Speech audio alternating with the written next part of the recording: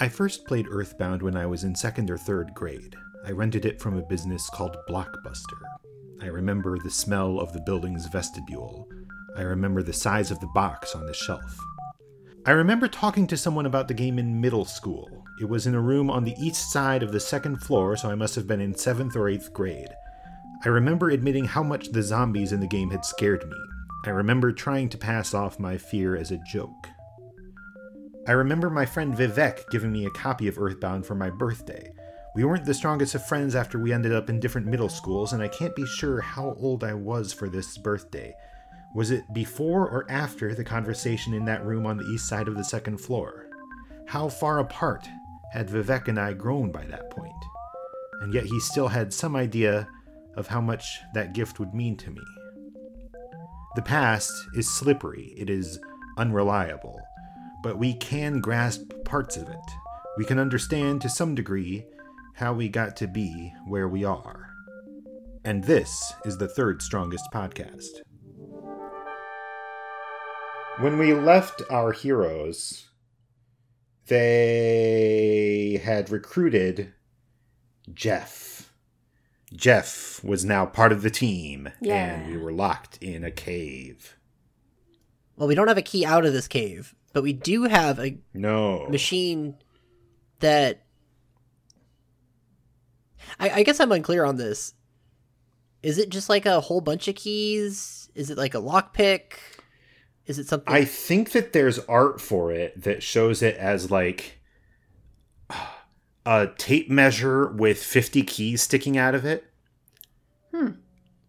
Is it just like the keys at my last apartment that were often so worn down you could use them for different apartments? Oh, no. Because they'd been worn down over so long that they were kind of indistinguishable from each other. Well, Zach, you're trying to make a joke, but I think there is art for it. No, I know. I remember there being art for it. Yeah. A thing. So it's got a bunch of like multi-purpose keys. Oh, it is a tape measure with a key ring built into it. And I kind of think from this art that someone must have actually made this object and taken a photo of it. Oh, that's cute. That's awesome. Cool. Fantastic. Let's get out of here. So that's what the bad key machine is. Okay. I want to back up for a second because let's just keep in mind that what happened here is the zombies caught Ness and Paula, and what they did with Ness and Paula is take them to a crypt and lock them in. They didn't kill them or eat their brains or anything. They're like, we've got to get these kids out of the way. Lock them in that crypt and then leave them alone. So these zombies do not work like zombies that we're used to. Well, we don't know what they were going to do. It's funny if you think about it. Oh, that's true. They were preparing them. I guess if they know that Ness and Paula are part of the prophecy, then maybe they want to let their boss see them or something. Cool. Work that into the novelization when you get to see things from the zombies' perspective. Anyway, yes, now you can continue the game. I will. Use the bad key machine. Use the bad key machine. We go back out into the Threed, and you kind of are left to wander again, which is the modus operandi here. If you wander back to... What's the order of operations here? If you wander back to the Zombie Relief Corps tent, they will... There's a pair of new guys there that get animation of running into the tent, which is cool. Including one of my favorite guys, who's the guy that abandoned his family. Because he's very insistent and will tell you that he only cares about himself just over and over again, and it's very funny. Oh yeah. Who is the same sprite as the guy who is he's sad that his wife, or he's glad that his wife came back, and then he's glad that his wife left him again in Happy Village. Yeah. It's a stock character in Earthbound of the old man who hates his family. There's one in every town. Yeah. You can also go buy weapons for Jeff now. There's a guy here. I don't think we talked about him before. No. Who will admonish you to don't talk so loud. Because he's got the illegal goods. He's got the bottle rockets and bombs and guns for Jeff. Whoa. Although at this point they're like not the escalation of Jeff's like ranged weaponry is pretty severe. You start with a little pop gun, and by the end of the game you're shooting giant lasers, apparently. Pretty cool. Yes. Somewhere around here are we going to get a chance to talk about Jeff's his power to fix things? We could do that Is this the time right to now. discuss that? Okay. Jeff has the power to fix things. When you stay the night at the hotel, when you sleep, basically, he has a chance to fix any of the broken items that are in your inventory that's based on his IQ value. Is it anyone's inventory, or is it just his inventory? I think it's just his inventory. It is I just always his assumed. inventory. Okay. Yeah. Okay. The IQ stat, I have been told that the IQ stat affects how much PP, maximum PP character gains when they level up. Is that true? I think so. I mean, it must be true. Makes sense. It's such a weird thing. Isn't that a weird type of stat to have? No, I mean it's in place of like some other kind of magic growth stat in some other RPG, right? It's in place of the special attack stat in... Isn't there a special attack stat in Pokemon? There is a special attack stat, but that doesn't affect how much your other stats grow. Oh. I don't know. This That doesn't affects seem... the damage that you deal with special attacks. This doesn't seem too out of place, I think. But I can't think of specific stats in other RPGs because I'm usually not looking that hard at stats in RPGs. This is a case where, because IQ enables you to get some real goodies, you do end up paying attention to the IQ and be like, oh, I got an IQ, what are they called? Capsule. And, you always give those to Jeff, right? Yeah. You gotta, but because he's the one where IQ actually... But, like, think about this. You gain a level, your IQ goes up, so that the next time you gain a level, your maximum PP can go up. The rate at which your IQ goes up, I assume, is fixed. Unless you use IQ capsules on a person. And so an IQ capsule for anyone but Jeff represents this tiny amount of, like, moving the needle just barely to hopefully get more PP the next time that character levels up.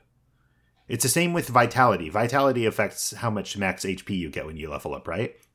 But it's not in any direct, like, understandable way, because no matter what your Vitality is, sometimes you get 0 max HP on level up, sometimes you get 20 max HP on level up.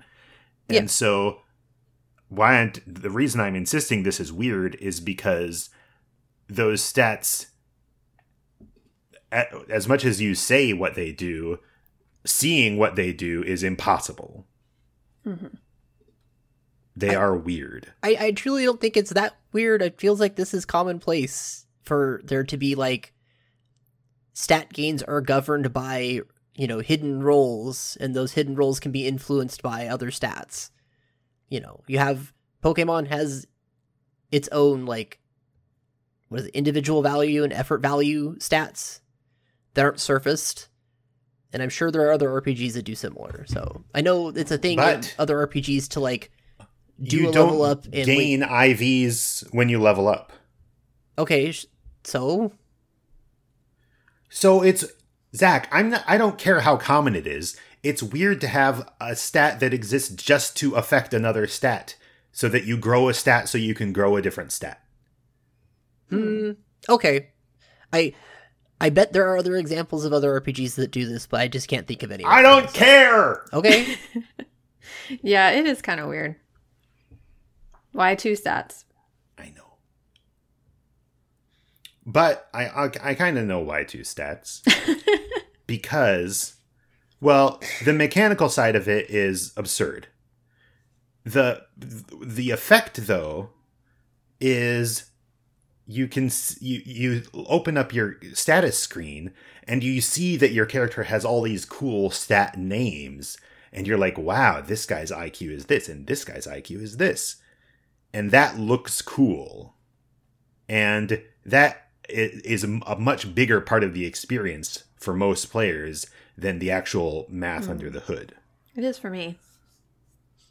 I think it's fun that it's IQ. Oh, I'm sorry. Go ahead. Yeah, you gotta have IQ. Yeah, exactly. You have to have some kind of smarts stat, right? I just like the idea that it's IQ, which is like a real life, like, fake thing being applied in an even faker way here, that doesn't correspond at all. Guts. But that's delightful. Guts is a cool thing to have. Guts is so cool. Speed is normal. Is skill in there? I don't think so. No, I don't think so. It's like offense, Skill is defense. guts. Yeah. But Guts is great. I love Guts. It's rad. Anyway, but because Jeff can't grow his PP, then he uses his IQ to fix things instead. And it turns out the rules for fixing things are more complicated than you might think, because they depend on whether you fixed something the previous time. Sorry, that doesn't make any sense. But No, I don't know how else to put it. Okay. I understand what you're saying. It turns not very many of the fixed items are all that great, which is really fun. No, it's not really fun. Especially some of the early because stuff. It's a huge inconvenience. How many defense sprays and counter sight units are you going to get? You know? You can't sell things that you fix, or you can't sell at least the weapons that he makes out of broken things. And that means when you find a better weapon or you fix a better weapon, you have to call Escargot Express to get the old weapon out of your inventory. Yup. Don't like that.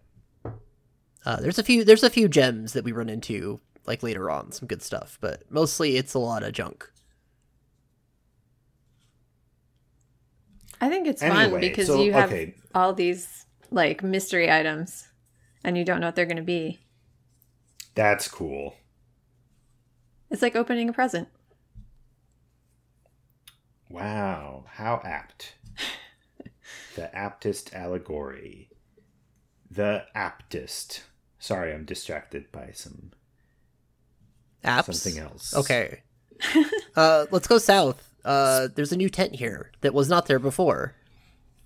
In an area with a sign that says, do not pitch tents here.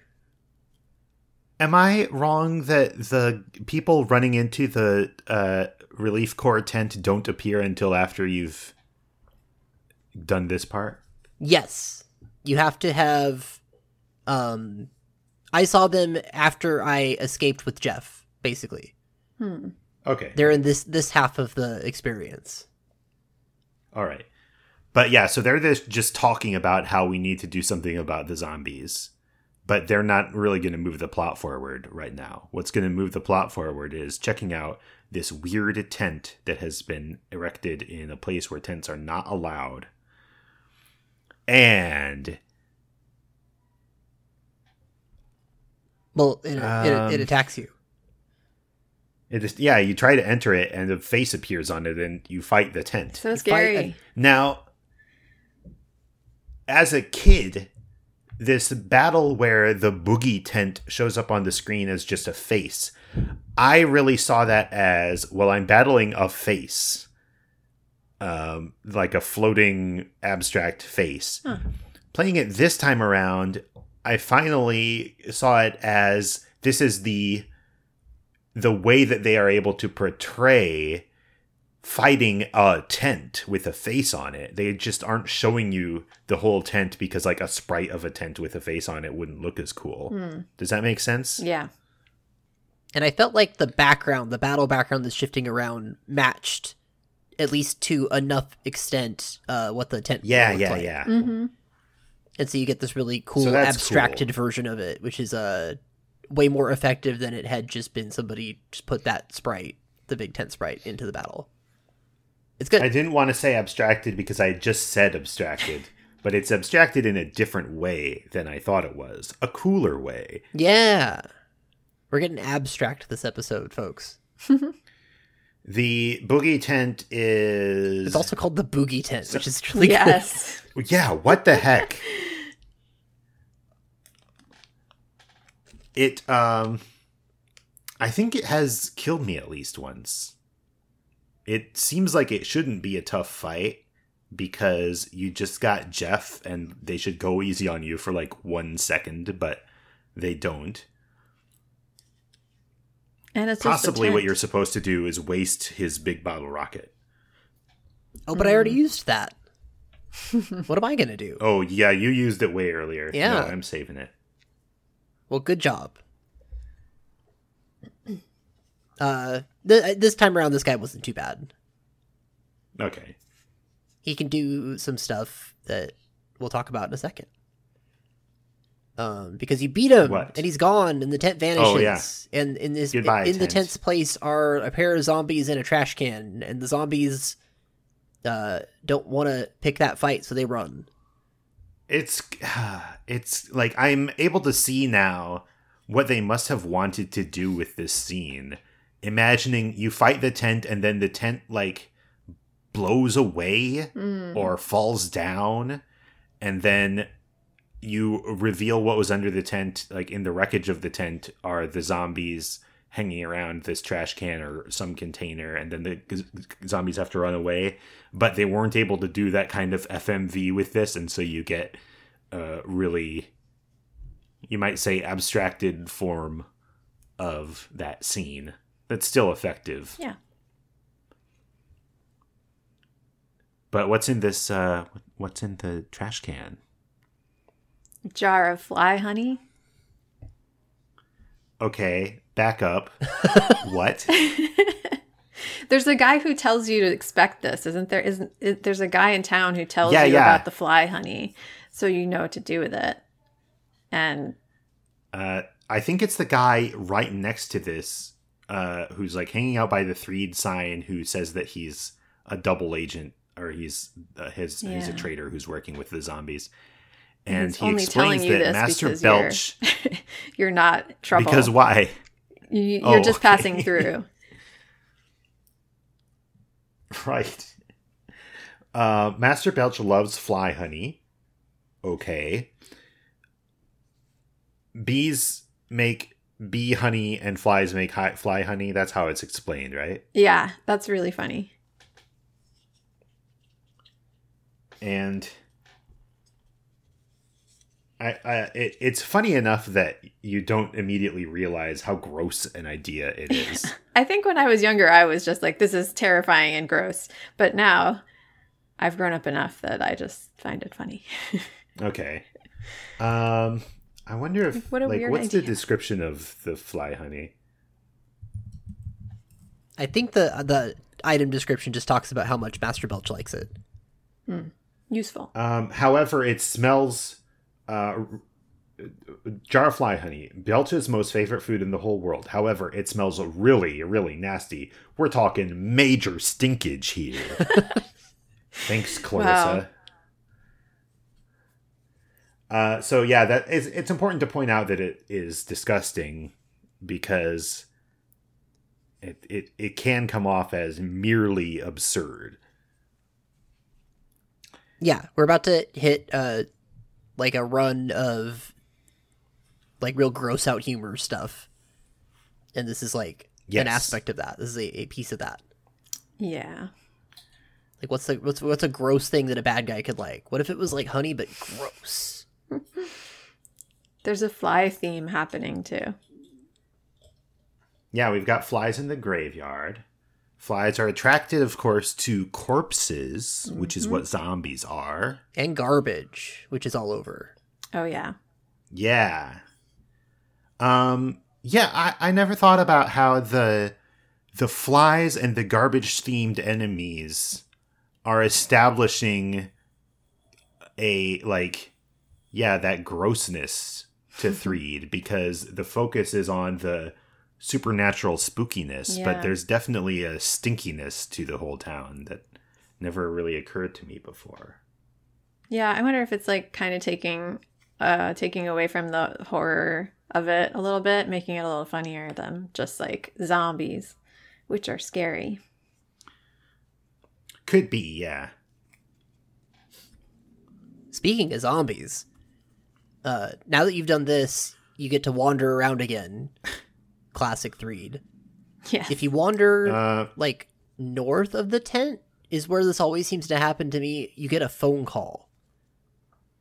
I assume that it's just on a timer. It must be, but I feel like I'm always around the same spot when this happens. But maybe that's just because I always go back there to the tent. Well, yeah, where are you going to go? Yeah. Apple Kid calls you. Remember him? Yeah. Well, he's kind of my sidekick. Yeah. That is never around. Well, he came up with a brilliant invention that has a very limited use case, and he's going to send it to you anyways, despite not really knowing what's going on with you. Which is a thing he likes to do.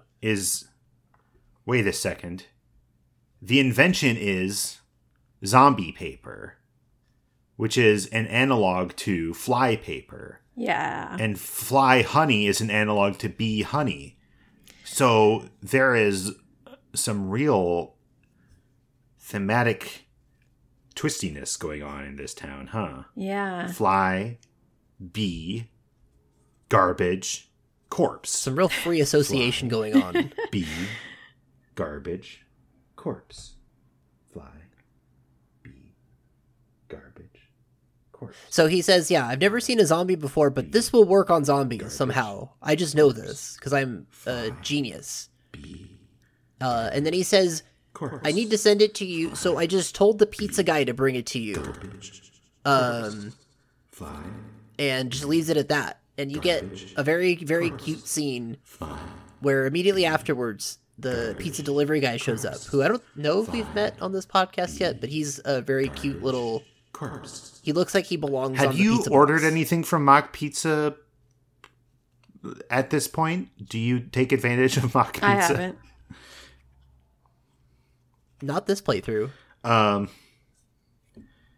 well, and for some reason, my memory is that when you do order from Mock Pizza, the delivery person is not this top hat, mustache pizza box guy that is just a person in a cap. But maybe I must be thinking of Escargot Express. I was wondering about that too, actually. I didn't know if it was always the same delivery person, because I didn't really pay attention. And I don't order from there very often. Yeah. I think some playthroughs I would get the large pizzas because they're good group heal items, but I probably will not do that this time. Unless I decide to test this theory and order like 10 pizzas in a row and see who shows up. That could be a fun podcast. I think it'd be a really dull podcast, but we could do it. Yeah, no, okay, the pizza guy shows up and he has a really great scene where he walks up to you and he says, here's the deal. Apple Kid handed me this zombie paper stuff and told me to go find Ness in Threed. I'm not going to do that. What I'm going to do is say that you are clearly Ness, and I'm just going to give this to you. Don't tell me who you actually are. I don't care. But you're Ness. Here, Ness. I'm giving you this, like Apple Kid said. Now I've done my part in this, and I'm going to leave. Very, very good. Yeah. It's a very good bit. I like the idea of asking the pizza guy to deliver something for you. And him just like... Because only, somehow it's known that the pizza guy can get anywhere is part of the joke here. Yeah, and all Apple Kid said was, there's a kid walking around Threed.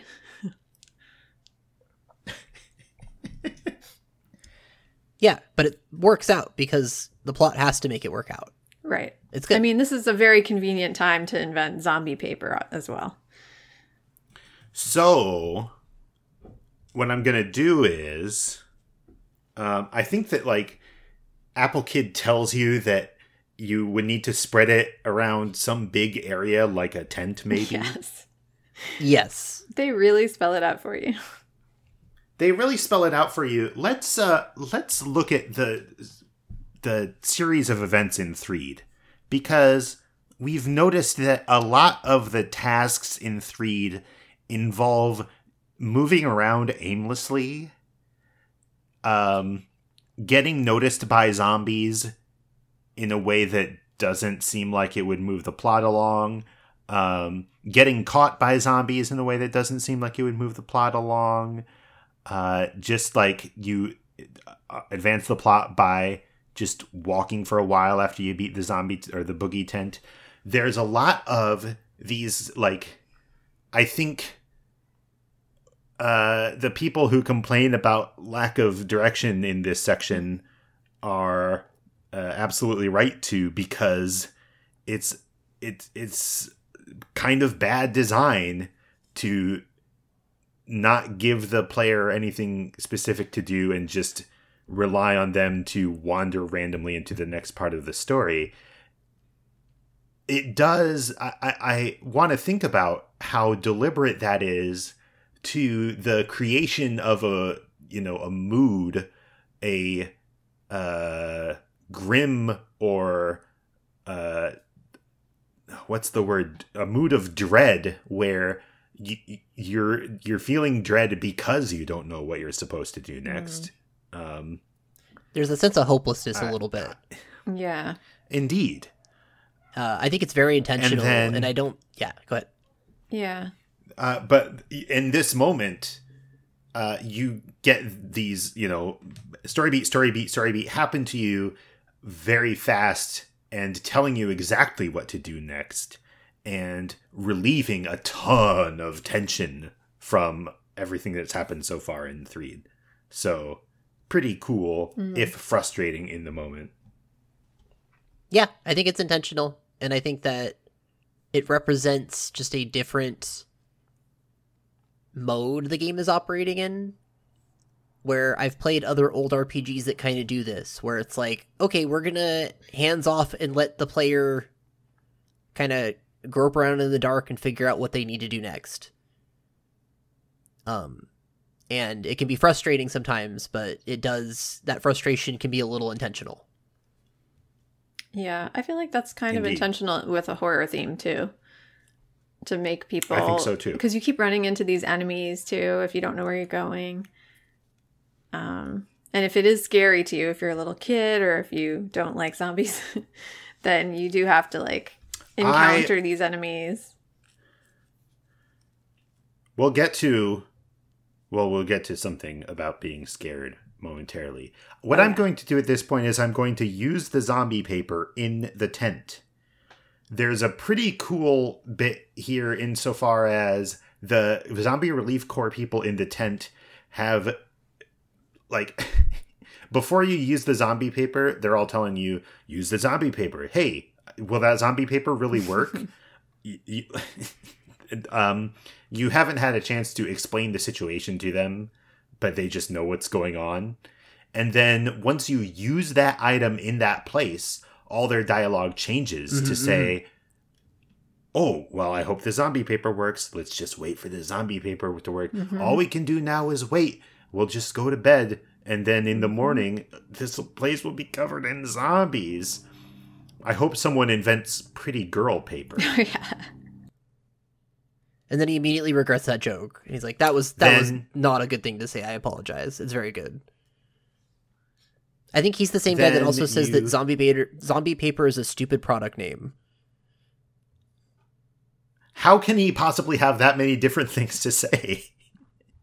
I think that's his before and after. I think that's that same guy. Oh, The okay. sunglasses guy. But then he doesn't apologize for his comment until like you get back. Oh no, he does that in the saving same town? in the same breath where he's like, No way. Yeah, Yeah. no, that's Okay. he says it and then immediately Oops, regrets yeah, it. you're right. He's like, that wasn't a nice thing to say. I'm sorry.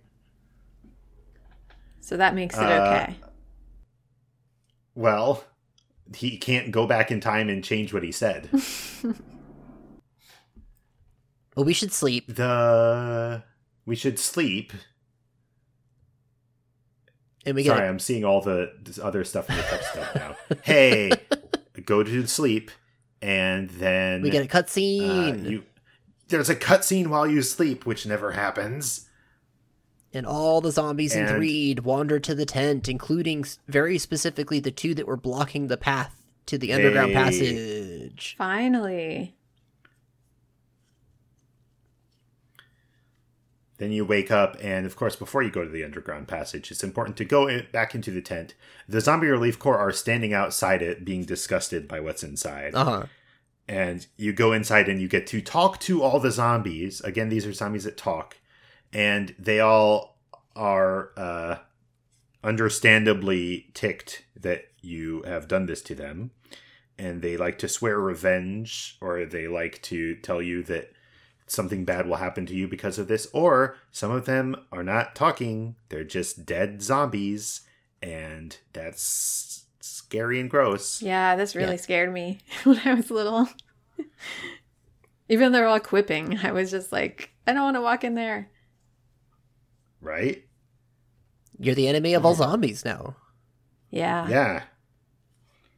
I like the Zombie Relief Corps guy who says that he was able to arrest many zombies because of your help. The idea of arresting a zombie is very cute.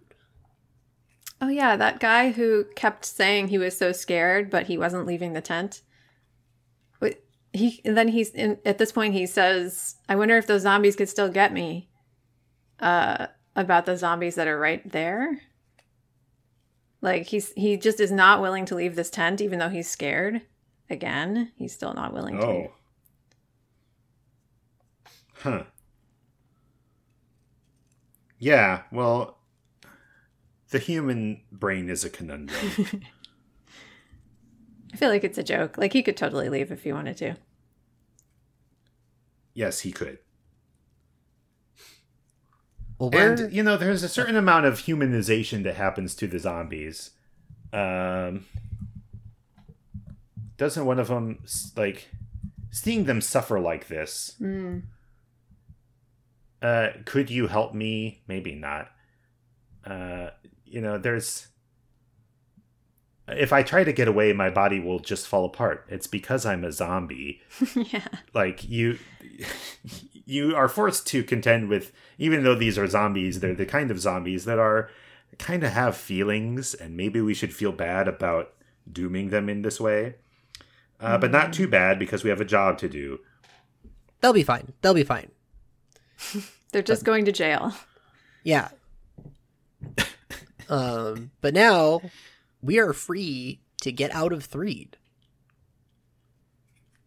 Kind of. Kind of. We get to go through a very creepy, scary, and terrifying tunnel. Dude, this is where the game ended for me in, I think, 8th grade. Wow. I could not deal. Or, like... I remember talking to someone about this in 8th grade, but it was before I owned the... What? Oh my gosh, I don't remember at all. Was it 8th grade? Geez. I should have done more research before this podcast. Anyway, at some point in my life, when I was renting the game, I think, I would not go through this entire tunnel. I was like, no thank you, end of game. Well, it's been a pretty good game.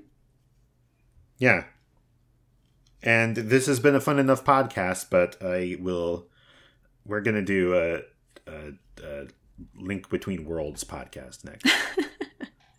All right. Well, thanks for listening, folks. So, it's Also, go ahead. instead of present boxes in this cave, there are coffins. Terrifying. Yeah. That's scary. Yeah, and you don't know The what music is you don't horribly know their scary. presence. You think there might be like dead bodies inside. Mm-hmm. But there aren't. Oh, good. This is just a pretty challenging little dungeon where the monster spawns can be really, really aggressive. You're fighting like lots of zombies and zombie dogs and the ghost guys. And often in like really like significant numbers. Yeah. And if you get through all of that, there's a pretty tough boss here at the end. Definitely. Jeez. I don't I remember hate this dungeon. This isn't Slimy. This is Mini Barf. Is this his guy's name? Mm-hmm. Who says Gyork Gyork, which is his onomatopoeia. He surmises what's going on pretty quick, that you're not supposed to be in this tunnel and that he needs to stop you. He's got a ton of hit points, but his greatest power is that he can emit a stinky gas, which causes everybody to cry. Yes. Which is your horrible loss of accuracy status effect that even affects Jeff. So your 100% hit rate is now a much lower than 100% hit rate. Somewhere around 0%. It feels like that, yeah. On this playthrough, he did not use the stinky gas before I took him out. So Wow. I was feeling pretty good about that. Wow. This Feeling pretty lucky. This battle seems very visceral. It feels like real because of all the attacks and the stats and the crying. Lots of crying. Yeah. Well, like, something that you don't really think about maybe until you've made games is how it can be very difficult to get a theme across when there are random elements. Because if this guy has, 4 attacks, and one of them is a highly thematic stinky odor that sets the tone for the battle, and the other attacks are just biting you or punching you, then the odds you get increasing, or there's a very big chance, depending on how you set the numbers, that the player just won't see the part that you put in there to be the theme to tell this story. You know what I mean? And this, you're right, this battle does a really good job of having a tone and a story, even though there are, it's random whether he'll use the stinky breath attack. I don't know. I don't have. I want the listeners to think about that and how randomness can affect video game storytelling. Are you thinking about it? Thank you. So after you beat Mini Barf, he's like, well, I was really hoping I could beat you and take your fly honey, because me and Master Belch love fly honey. And then he dies. Probably. Sad final words. You emerge into the light, and you're by a river, which is being fed by a waterfall that we're not going to get to just yet. There's a man here. And there's a guy. To sell you stuff. This guy. This guy messes with my head. This is just an RPG character that's emerged in this game that is an RPG but doesn't usually have a lot of RPG characters. You know what I mean? Yeah. When we were saying in earlier episodes how everyone in this game has a function, like a interior life beyond functioning mechanically to give you clues or stuff. This guy arguably does not. He exists to sell you food so that you can recover your health after your tough trip through the crypts, the catacombs.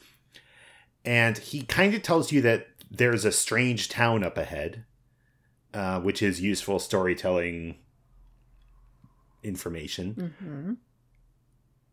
And he will never be seen again.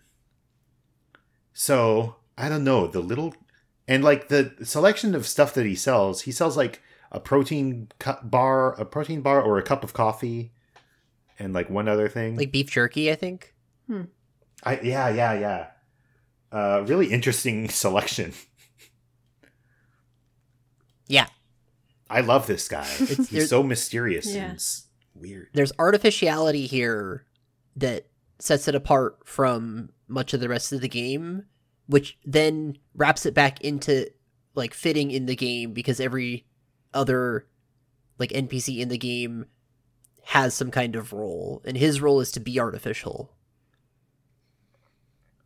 It's cool. Yeah. That's true. There's a lot of very convenient things in this game. Yeah. I feel like the hydrodynamics of this area are good and sound, where we are vaguely south of where Peaceful Rest Valley is, kinda. So, like, the water would continue to flow down this way. You think that's the same river? I think it's the same river. I know if you look at the big, like, full map of the game as it exists in the files, it doesn't line up exactly, but it lines up close enough that I'm like, that's probably what they were going for. I never thought about that, but it could definitely be what they were going for. We gotta go past a bunch of really hard enemies again. Alligators, man. Yeah, the enemies here all suck. I don't like the farm zombies because I thought I was done with zombies. Seriously. And the armored frogs are cute but inconvenient, and the alligators are too tough. Where are these farm zombies coming from? And the red antoids. They're a farm. Oh, yeah. Well, I think they're they might be better translated as rural zombies. Yeah, that makes sense. They're outside of they're on the outskirts. Yeah. Okay, that makes sense. They're not in town. There's like two competing zombie high schools. Oh. And the ones out here in the country don't look too kindly on the city slicker zombies. Interesting Indeed. Theory. Yeah. But I want to go past all these enemies because I want to get to the next place. Yeah. Oh, except there's another enemy before we get there. Well, we go into a cave. Is that the enemy in the cave? We go in the cave, and this cave has a roach problem. Oh, yeah. Now, you don't think that this game has, like, set spawns, but there's always a roach in here. Yeah. Yeah. Also cool about this cave is the music. Oh, the best. It's weird. It's a little bit different than the normal cave music, right? Yeah, something else going There's on. something kind of underneath my normal, like... Well, we'll talk about the cave music on a different episode, but there's something else here. But I'm sure it will all become clear when I come out on the other side of the cave. Everything will be explained. I'm sure there's a perfectly logical explanation. You get through the cave, and that music is just now playing. That's the actual music for this area. The music for this area is so powerful it overwrote the cave music. And we're here. So good. Finally, in Saturn Valley. Hooray! In the main part of the game, this is the game. The game begins. Yeah. I don't know. It's a town of weird little nosemen who talk in a funny font. Nosemen. Yay. And their architecture doesn't make sense, and everything is just extremely goofy. They're all named Mr. Saturn, and this is Saturn Valley, where we are all Mr. Saturn. That's the best. We don't need to explain this to anyone listening to the episode. Do we? We don't. If you know one thing about Earthbound, this is the thing. Yeah. I mean, Mr. Saturn is in Smash Brothers. Indeed. People might not know that Mr. Saturn has a bizarre font. The font stuff is cool, though. I was just reading up on it again because I had to go refresh myself on it. In Japanese, I'm going to talk about the Japanese because it's important. I need to compare and contrast here, Ryan. If that's You're okay. cleared to talk about Japanese. Okay. Earthbound the game in Japanese is all hiragana except for a couple spots that aren't, which is like to say it's the phonetic alphabet, which is easier and more approachable for, people who are learning that alphabet, learning Japanese.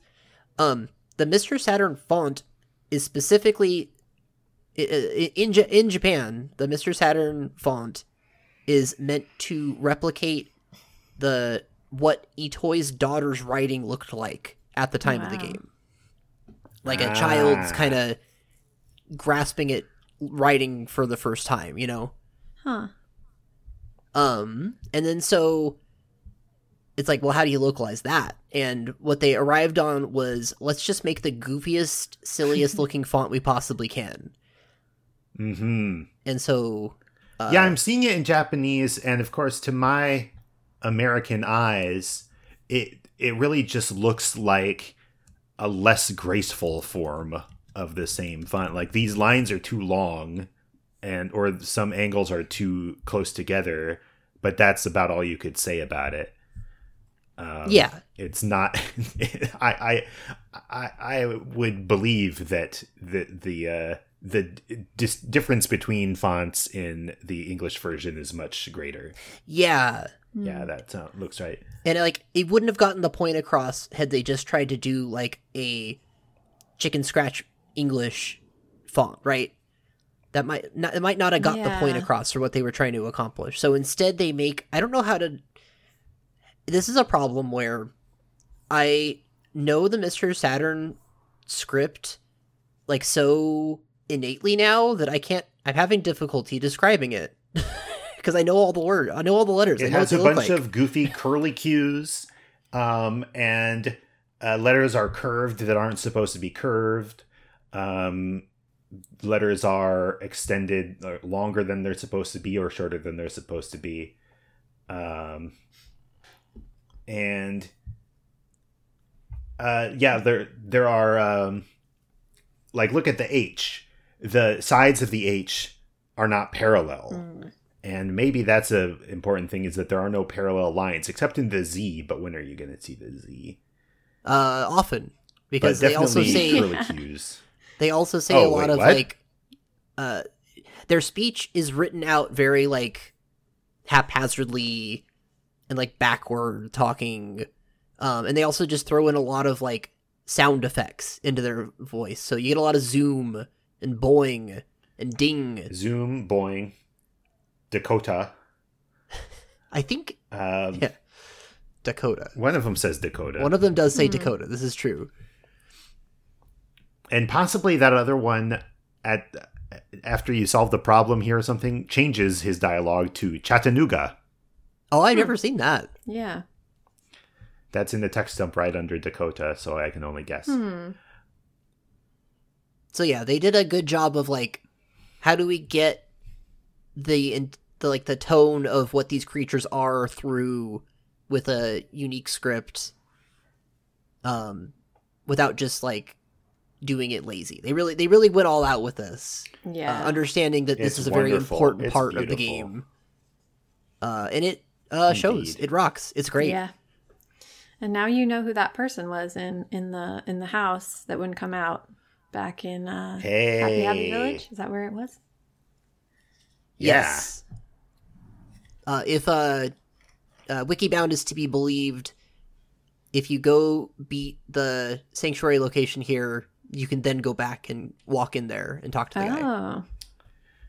It has to be the sanctuary location? That is what Wikibound says. I've not tested this myself. The Wikibound editor didn't check, didn't like leave Saturn Valley before getting Milky Well and then check Happy Happy Village and then go back and finish Milky Well and check again. But that's what I'm going to do. Okay. Wait, you can't... Wait. Yeah, you can. Yeah, you can. Good, because I have to. The Mr. Saturns themselves are cool little guys that are just happy that you're here. They offer complimentary services, like a hotel where there's no bed. There's kind of just like a half of a sofa sticking out of a table. Yeah, it's confusing. There is Dr. Saturn is here, it lives in a trash can like Oscar the Grouch. The one Mr. Saturn who isn't Mr. Yeah, the doctor. Awesome. They have a shop with a lot of really good items. Yeah. They sell red ribbons, so you can look like them. That's true. I didn't even think about that. Oh, yeah. Of course they sell red ribbons. They sell peanut cheese bars, which are like Yeah. money to healing ratio extremely good. Like far and beyond everything else you're going to get at this level. And I've always thought that there must be a way of making a peanut cheese bar in real life that wouldn't be disgusting. Sure, yeah. I feel like I know that there have been attempts made, and I guess I don't know how good those attempts were, but I suspect that the book has not been closed on the real-life peanut cheese bar recipe. Unless that book is the actual cookbook that Fangamer was selling a while back. Oh, I bet that's in there. There are recipes from this game? Yeah. Okay. Well, you want a peanut cheese bar, you want a protein bar, you want Kraken fin soup, I want a mammoth burger. Mammoth burger, please. Yeah. Well, good to know. And a cup of life noodles for when you're feeling really bad. Yeah. That would help. Like dead. Huh. But they're all here. The Mr. Saturns. Yeah. But they're a little lovely. sad. Oh, wait, they're not all here. They're a little sad because not all of them are here. If you can like parse through their weird speech, you can find out that many of them have been kidnapped. Yes. That's messed up. They've been taken behind the waterfall. Yeah. And there's kind of a strange puzzle. Like it's a classic RPG talk to everyone puzzle. Because you have to, I'm not sure if you literally have to talk to every single Mr. Saturn or if you just have to talk to this one who, again, looks like all the others and is in a room with two others where you'd be forgiven for getting them mixed up. Uh-huh. But one particular Mr. Saturn is able to tell you what you need to do next. It's pretty incredible. The waterfall, Grapefruit Falls, you need to, well, let's say exactly what this guy says. Base. Secret. Base behind Grapefruit Falls. Password? I tell. Belch man say password. Then stand still. Wait for 3 minutes. And that tone tells you that this is significant information as opposed to some of the bonkers nonsense that the others are saying. Yeah, that tone. The pay attention tone. That's such a good way. I used to like call it in my head the mystery music sting or something, but it really is like significance alert. Yeah. I mean, this sounds fake. It doesn't sound like a real password. Especially in context. Yeah. When everything else these guys say is just, But it's not fake. But if the tone is saying so, then I guess I should take it seriously. Mm-hmm. So what do I do? Well, we got to go behind a waterfall because it's an RPG and I want to go behind that waterfall. Absolutely. Did we know that back then? What, that? That there's always something behind a waterfall? Was this on trend? I think the smarter ones among us knew that. What's the first video game that exists that you could go behind a waterfall? Is it Legend of Zelda? It's got to be like a wizardry or something, right? Like some old computer RPG. Probably, yeah. Well, anyway, behind this waterfall, there's a little spot you can walk. And if you get far enough, you get a text box. And it says, say the password.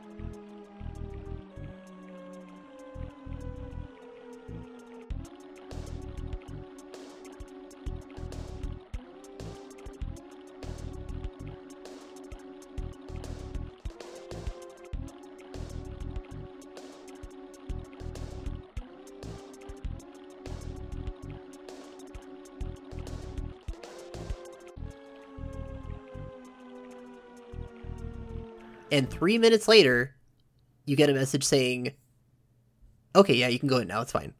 Yeah.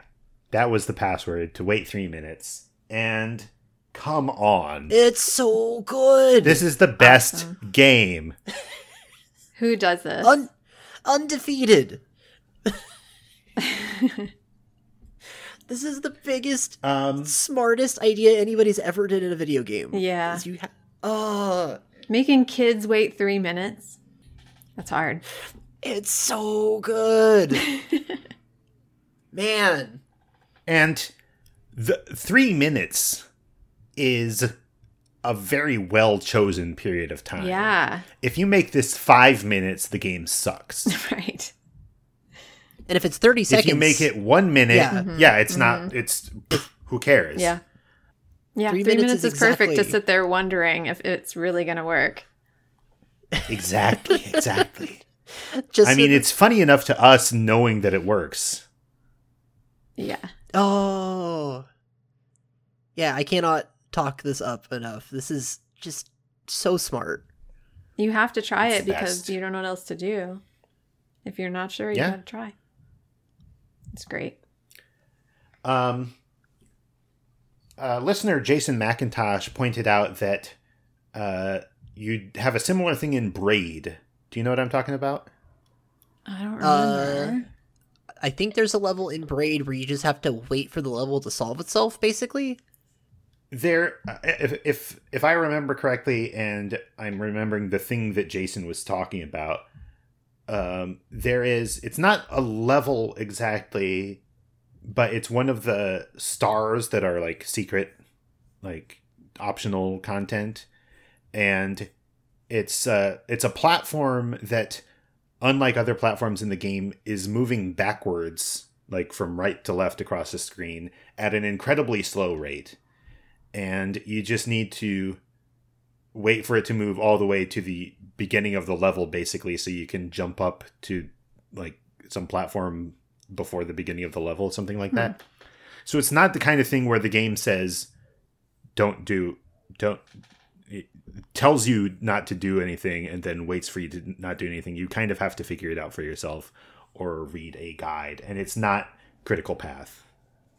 Yeah, the game telling you but there here might be something else in Earthbound. It makes this work. Yeah. Yeah. This is the game saying, "Do you trust me?" Yeah. Yeah. Oh, man, this is a good video game to talk about. Yeah. I like this video game. It's really good. Inside the base, you find out that behind the base that they were talking about is a big factory. Yeah. And it's like I never thought about how the factory, the archetype factory, is used as a place of fear, as a dungeon location in this game, until you pointed it out when talking about Earthbound Zero. Yeah. Because like that is saying something about what are the scary, dangerous places in 90s America. What is the equivalent of a dungeon, a prison, a torture chamber? It's this, dehumanizing automated place where humans, or in this case, little nosemen, are forced to act as machines to can many, many, many many, many containers of fly honey. It's a big fly honey factory, apparently. I think canning, it's still canning if you're putting it in a jar. Yeah. Okay. Yeah. Well, that revelation is a little bit jarring to me, but we can move on. Oh. We got another dungeon on our hands. There's it's pretty linear with some little side paths to go find some items. Yeah. We get more of the little mini barf guys. There are zombies here again. Very consistent through this whole chapter. My guys are here. Yeah. We missed, or before we get to your guys, Zach. Okay. We missed the part where zombies were talking about how, like, someone in 3 had overheard some zombies saying, Master Belch will give us our lives back. Whoa. Right? Something like that. So, I just want to present more evidence for this idea of like this treatment of zombies where they are kind of human and have relatable desires. Yeah. They're a group of people. And they're aligned with Master Belch. Yeah, they're people who are working for Master Belch, exactly. Whoever or whatever that is. And also your guys are here, Zach. My guys are here. The humble Foppy. It's just you can just make a character that's a little circle. oval. First you draw a circle. And then you put 2 circles on its feet, and then you dot put 2 dots for eyes, and you paint it red, and that's a guy. Yep. That's my guy. That's a guy. Is this the first time that, I mean, I feel like I was like, what is this? Everything else that you're fighting, it's like a violent roach. Yeah, I know what that is. Or a excellent point. New Age retro hippie. I can figure that one out. But this one is a little bit mysterious. No, you're right. This has no analog in the real world. Yep. And the name Foppy isn't going to give you any clues. Yeah. Yep. Big mystery. They just put a little guy. And they're another very lucrative XP farming enemy in the type that exists in this game. Because especially if you can get one of them on, like, kind of pick them off one by one. They're weak enough that you can auto defeat one if you manage to lead it away from the pack. But maybe you have to be a very, very high skill level to manage that sort of thing. I mean, or you can just go for big groups and just wear them down with group attack psychic powers. That's true. I was going to say I don't want to waste my psychic powers or my PPs, but there is a break room in this dungeon with a respawning magic butterfly that I can use to restore my PP and get back up to health after I've used PK Fire on all those Foppies. Thank goodness. Yeah. Is it right that Foppies are in fact weak to PSI Fire? They're vulnerable to it. I don't think they're weak. Well, I mean, that's what I mean. That, like, if you spy on it, it says vulnerable to PSI Fire. Those are different things. I don't think they're vulnerable. I think they just, it doesn't, they're not strong to it. All right. Fire is the correct thing to use against them, though, because they show up in big rows. Yes, they do. They line up for you. Yeah.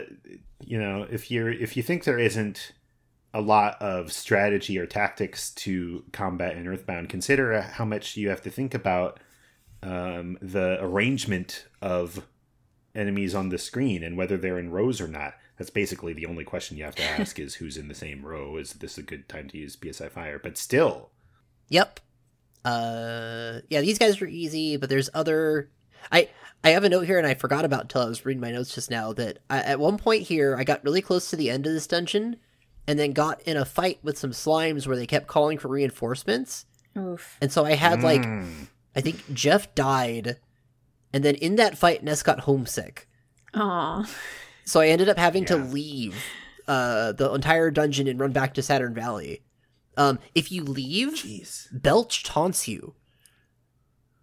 Wait, how? Where? What? If you walk out, you get a text box that you get the Belch sound effect, and he says, "When you never, or no, when you come back." That's what it is. When you come back, if you leave and come back, Belch taunts you when you walk back in. Like as you enter the as you enter, like instead of being asked to give the password. Yes. Okay. And you get the Belch sound effect, and he says, "You never give up, do you?" Huh. I guess just so we don't have to wait 3 minutes again? Yeah. Yeah. But that's intimidating. That had never happened before. I was like, oh, the game thought of this. Yeah. Zach, your notes are deficient. The line is, "You never give up, do you? If you don't mind taking it in the shorts, go on in." I never said that I was going to write down full quotes. Well, that is an important addition. Add when they talk about taking it in the shorts. This is supposed to be a good podcast. We can't leave details like that out. All right. The slimy little piles that you battle here are tough. And I don't know. I feel like Dungeons and Dragons has very specific rules for if X summons Y, then Y can't summon Z. Earthbound does not obey these rules, and so you can get horrible chains of enemies calling in other enemies until you just die. Yep. Did we mention that there's a bunch of enslaved Mr. Saturns at a conveyor belt? It's horrible. They've got like those poor guys, ball and chain on his little foot,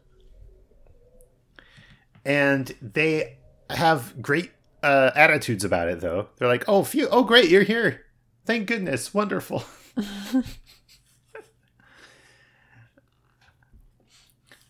You can never get a Mr. Saturn down. That's why they make such good role models. That's why they're in this game, is to teach you. And we get all the way to the back, and we get to fight a boss, kinda. Master Belch is here. Master freaking Belch. Master Belch has a specific burping sound effect. Go ahead, Sarah. Oh, yeah. We've just heard a lot about this guy. That's all I was going to say. We have heard a lot about this guy. The game has been talking this guy up for a while now.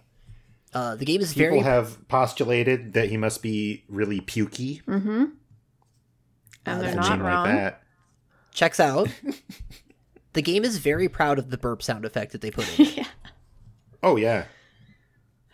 It's a pretty gross it's excellent. burp. Mm-hmm. No, they do a great job. And the one thing I want to say, or that like in retrospect, I think it might be more effective if there weren't all these smaller piles of puke that fight you first. And then you find out that the boss of this dungeon is a literal pile of puke, a huge pile of puke. Wouldn't that be more effective if there weren't like 7 or 10 smaller piles of puke before that? Yeah, I think that's a good point. Maybe, but I like the idea that they needed like middle managers because it is a factory. That is good. Although I'll tell you what I'll do in my ROM hack. Make those middle managers into zombies. Whoa. Oh, zombie middle management? Interesting. Zombies possibly with like fast food visors or something like that. Okay, I'm in. To show that they're trying to... And they're talking about, and maybe they also love fly honey, so they can mention that Master Belch loves fly honey even more. But this way, you're implying that Master Belch must be like the meanest zombie, and then you find out that he's a pile of puke. Okay. That's good. You're welcome. But no, we have to analyze the game that actually exists, in which he's a big mean pile of puke, and he like is reveling in how uncomfortable this battle will be for you. He says, "Suffer, Spanky." So mean. No, he doesn't say that until afterward. There's a prophecy that a boy will destroy Master Gygas. Heeg, heeg, heeg. You make me laugh so hard. If Master Gygas is scared of someone, he would have to be worse than the greatest evil. Garg, ga, garg, ga, ga, ga. I'll take you down big time, so get ready for the worst fight of your life. And then you fight him. And he's going to be very tough. He's the meanest, stinkiest, pukiest guy. I don't know how you could possibly hope to defeat him. Ahem. Well, I'm going to open up my inventory, and then I'm going to realize, oh no, Ness doesn't have it. I got to go over to Paula, so Ness is going to defend. And then I'm going to move over to Paula and find that jar of fly honey and use the fly honey. Ah. And then the rest of the fight is nothing, because Master Belch immediately takes the fly honey from you and just spends the entire fight eating it. He is able to do some stuff while he's wolfing down Fly Honey, isn't he? No. He can get in some hits before you do that, because I know I usually get poisoned right at the start of the fight. Oh, okay. And I don't always have a way of healing the poison. So sometimes it's like, well, I gotta keep healing the person that got poisoned. But otherwise, no, it's a free fight. It's a very, like, anticlimax. After... it doesn't feel that way to me. I don't remember, like, the play-by-play, but in my mind, the Fly Honey makes it much, much easier, but not, like, a total cakewalk. So that's strange. Why would I remember it that way? Sarah, which is it for you? Because I definitely remember it being a cakewalk. I don't remember see the same Master Belch. If there's stuff that he still does. Either way, this is a puzzle of a battle. It is. Have you ever tried fighting him without using the Fly Honey? I don't think you can. Yeah. I don't think it's completable without it. I'm pretty sure you absolutely have to use it. Like he has infinite HP? Yeah. I think that's true. My memory says that's true. A guide I was reading said he's invincible, but the guide also has, like, people's names spelled wrong and stuff, so who knows? I'm going to Wikibound. Okay. My intuition is that, like, he just has a bunch of other attacks that he can use otherwise, and so the fight is much, much harder. I'm not getting the information I'm looking for. I will say I'm looking at his sprite again, and it's a very detailed sprite. In a way that's kind of nice. It's a great design. It's wonderful. The aesthetics of the game are established in stark relief here when you have the Mr. Saturns juxtaposed with Master Belch. This is the heart and soul of the game on display. When you defeat Master Belch, he says, "Looks like it wasn't even fight," burp. But Master Gygus has managed to get the Mani Mani statue into Fourside. The city will soon be in worse condition than living in your own puke. Suffer, Spanky. Such a villain. Yeah, so we mention that the Mani Mani statue is moving into Fourside. In order to make the Mani Mani statue into this, like, recurring villain, the plot thread that is moving this first half of the game along. But the fact that Master Gygus has managed to get the Mani Mani statue into Fourside, he has agents that are moving the Mani Mani statue around. I don't think it's out of line to suggest that Pokey might be the one, that Pokey is already working for Gygus, and he's the one who got the Mani Mani statue from Carpainter and has now, I don't know by what means, taken it to Fourside. Yeah, that makes sense. Mm-hmm. Other things are possible. It would be fun to think of what else could be going on, but I don't know. And there's also the possibility that Pokey or whoever moved the Mani Mani statue wasn't consciously doing Gygus's will, but Gygus is like just... When you say managed to get the Mani Mani statue, I think about, like, Gygus is manipulating events subtly in order to make events happen that will cause the Mani Mani statue. Like, he is able to cause a train derailment that means the Mani Mani statue falls off the tracks and into the river, and it floats down the river, and then it gets picked up by a fisherman who takes it home. His wife thinks it's ugly, so she throws it out, and it ends up in the garbage truck. But then the rat pushes it out of the garbage truck while it's passing through Fourside, and it lands at the feet of Everdread, who is in Fourside. And he's like, "Finally, I got the Mani Mani statue." But then a bird grabs it out of his hands. That would be an interesting Flash Sideways game. Right? Yeah. Anyway, Master Belch disappears, never to be seen again. And you get to exit the dungeon through the back and see a couple of Mr. Saturns who are happy to be set free. Yeah. And it turns out this cave exits and you're on the second, like, or the third tier of Saturn Valley. Like, that's where the other side of the factory was all along. There was a back way in, and if only we could have gotten up here earlier, we could have just gone in through the back of the factory. But the ladder wasn't there. The ladder wasn't there. Didn't go high enough. I forget. All kinds of ladders. This is high. This is obvious to everyone, but I guess we should say out loud that these Mr. Saturns who do not have arms use ladders to connect everything in their town. That is a good point. It is hilarious. What a good game. Well, up here is a hot springs. Oh, yes. Which now, you can use to clean all the very nasty gunk off of you. So refreshing. Right. You know, like, I honestly think the game doesn't do a good enough job of making you feel like, while you're in the factory, that the factory is disgusting. Because most of it looks very sterile. There are some puddles of what's-it near the end.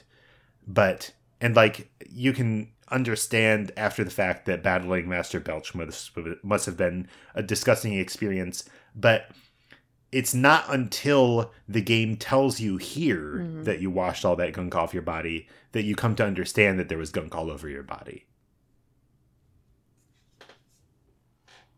Yeah. But I think it's effective here. Mm-hmm. The thing is, to kind of put a bow they on have everything. something they have the technology to show you waist or neck deep or hat deep in disgusting muck. That animation has been developed, and that disgusting sound effect that we'll hear later is available to us. But either because they want to save that for later or because they hadn't thought of it when they were developing this part, you don't get that. What I think would have been more effective if you had to, like, visually wade through disgusting crud as part of the dungeon.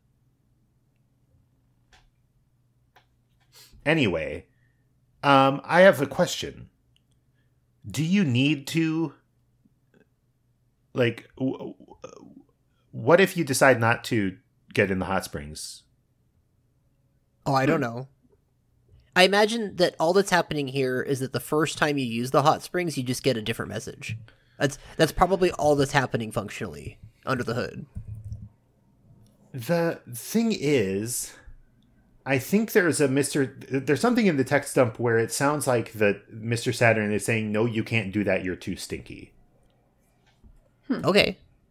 Yeah, drink coffee before go, and then why go to hot springs, boo-boos.